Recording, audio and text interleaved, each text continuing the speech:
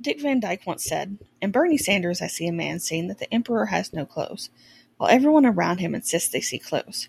Whether or not he makes it to the White House, I hope and pray that everyone hears the alarm he is sounding now. It may be the last voice we ever hear." Welcome back, listeners. I'm Kayla, aka Violacious Curiosity here at YKYZ.com. And I keep asking myself, what can we learn from Bernie Sanders' campaigns? His campaigns for the White House, for senator, and for the issues that he believes in.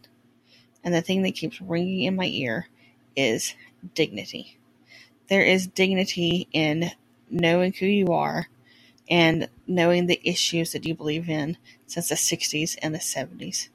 There is dignity in not giving in to the people who say you have to sound a certain way and look a certain way and have a certain charisma to win over the voters and to get money, because he got nearly 1.4 million individual donors from all 50 states in 2019 and never took a dime from PACs, super PACs, millionaires, billionaires, corporations, and that's what he rallied against.